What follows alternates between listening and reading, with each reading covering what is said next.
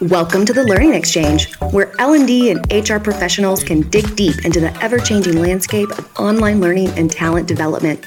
Each episode, we'll explore innovations in learning and discuss best practices with special guests from inside and outside the learning world.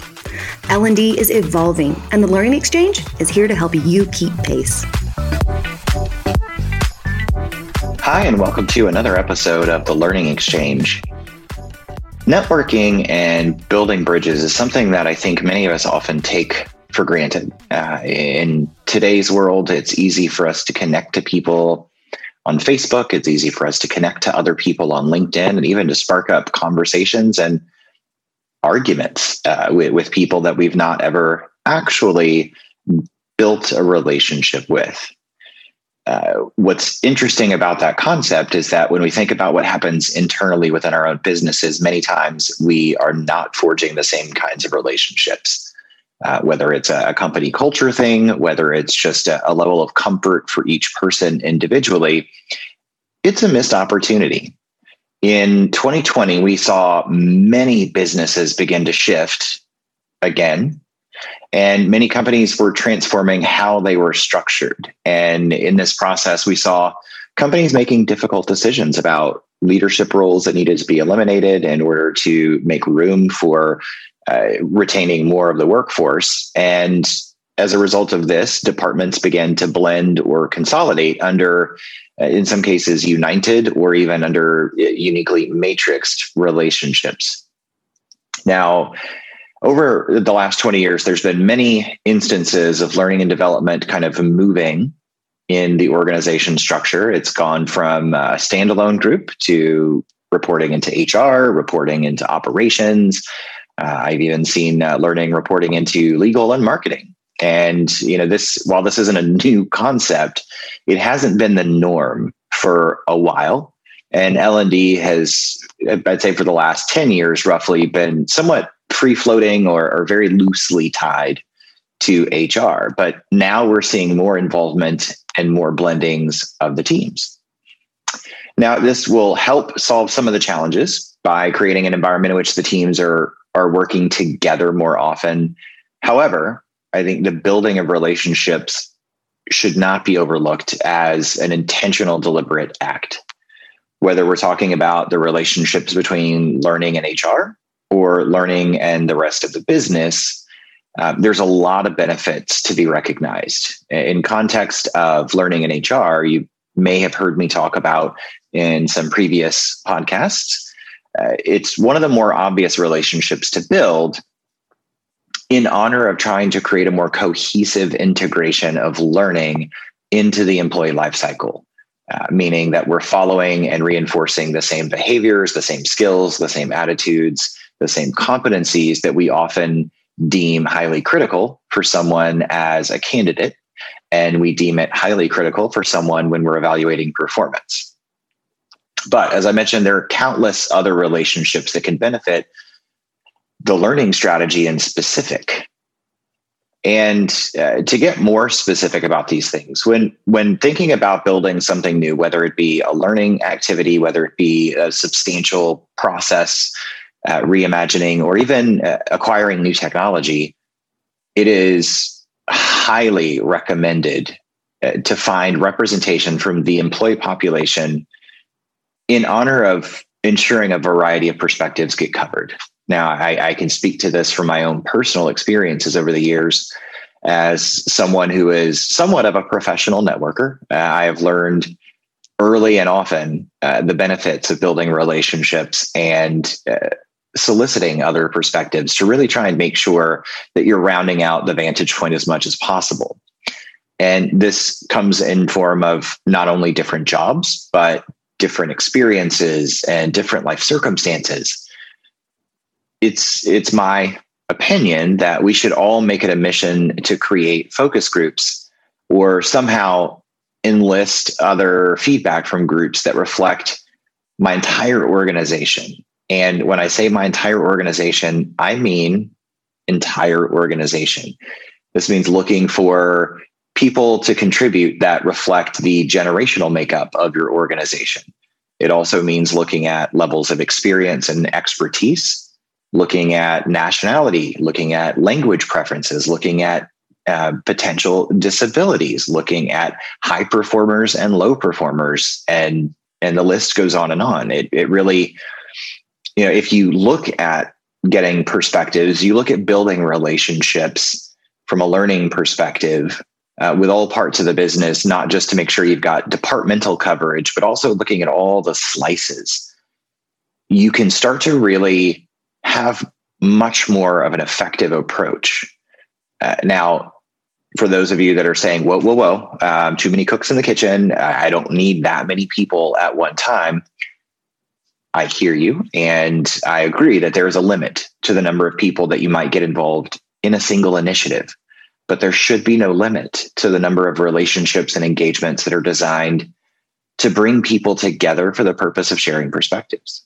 And how I would unpack that is if I think about building a new training program, whether it's a new hire program, whether it's an actual new initiative that needs to launch with new training, maybe it's a new manager and development program, find users that represent all aspects of the business and make sure that you're always finding people who are not sharing your perspective.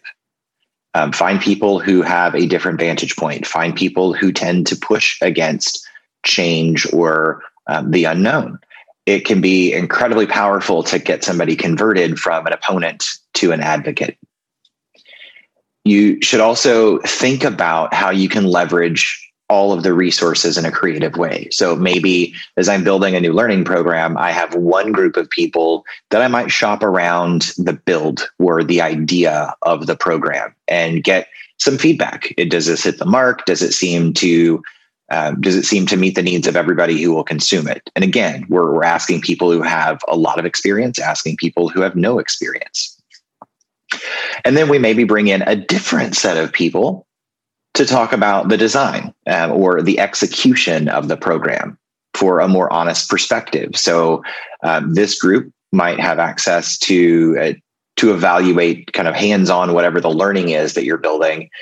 And they weren't part of the design. They weren't part of the build. So they don't really have a context for what you're trying to do. You just enlist their help to give you feedback. And it's a good way to test if somebody who has no context can interact with your training and they can articulate the benefits and the purpose.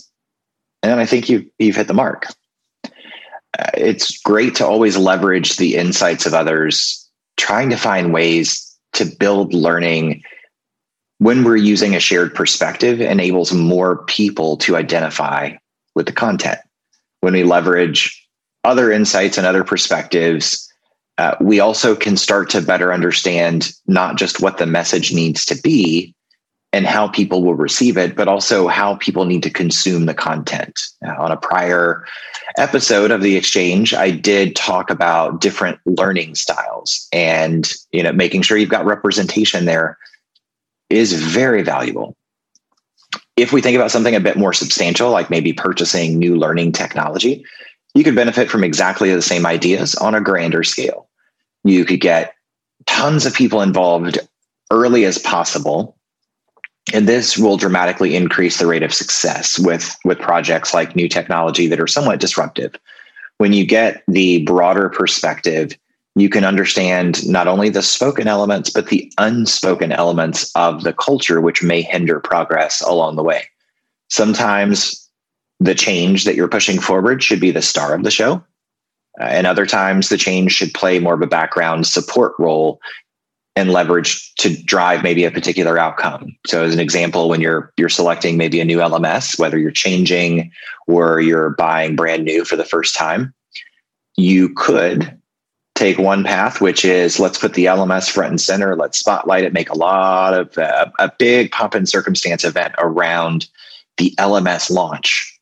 Or you could instead take the approach where maybe you're launching a new experience or you're launching some new program of which the vehicle to deliver that program happens to be the new LMS, but the focus really stays on the new experience that you're creating. Two very different ways to drive that path and two very different outcomes. depending on what your organization tells you it needs, you can make a decision on which path makes the most sense. The sentiment that I'd like to kind of close with is that you can never invest too much in the activity of building relationships throughout your entire organization. If we needed to be more specific, there are several benefits, and I've got a handful that I could share. Some of those things sound like building in marketing for your event, your activity, whatever the case may be, through success stories. People have real firsthand experience with whatever you're trying to do. And if they can share their sentiments, they can build trust, they can build confidence, which is the power of that is immeasurable. You can also leverage these relationships and all of the perspective and insights to start formulating a coaching culture or a mentoring culture where you're creating an experience that people understand and expect that we're going to be open to these ideas. It creates an incredibly easier path to navigate change management with which often comes with big initiatives, but even the smaller ones can sometimes be really difficult. And having the ability to leverage a wide variety of relationships, having the ability to seed things throughout the organization to try and build excitement from within, allows you to have a grassroots effort that can often be much more effective. When we do all of these things, we also can really enable the organization to be much more agile because people are connected. And again, we've created trust by sharing through our relationships this openness. All of those things might create a happier, more pleasant employee experience, which could translate to greater performance. It could translate to greater impact and greater results. So I could keep going on and on with the benefits, but at the end of the day, I would like to kind of leave you with this thought that we should not overlook the importance of building relationships. We should not overlook the importance of teaching our employees how to build relationships, how to network, and how to engage with one another for the best possible outcomes involved. Until next time, stay safe, be kind, and never stop learning.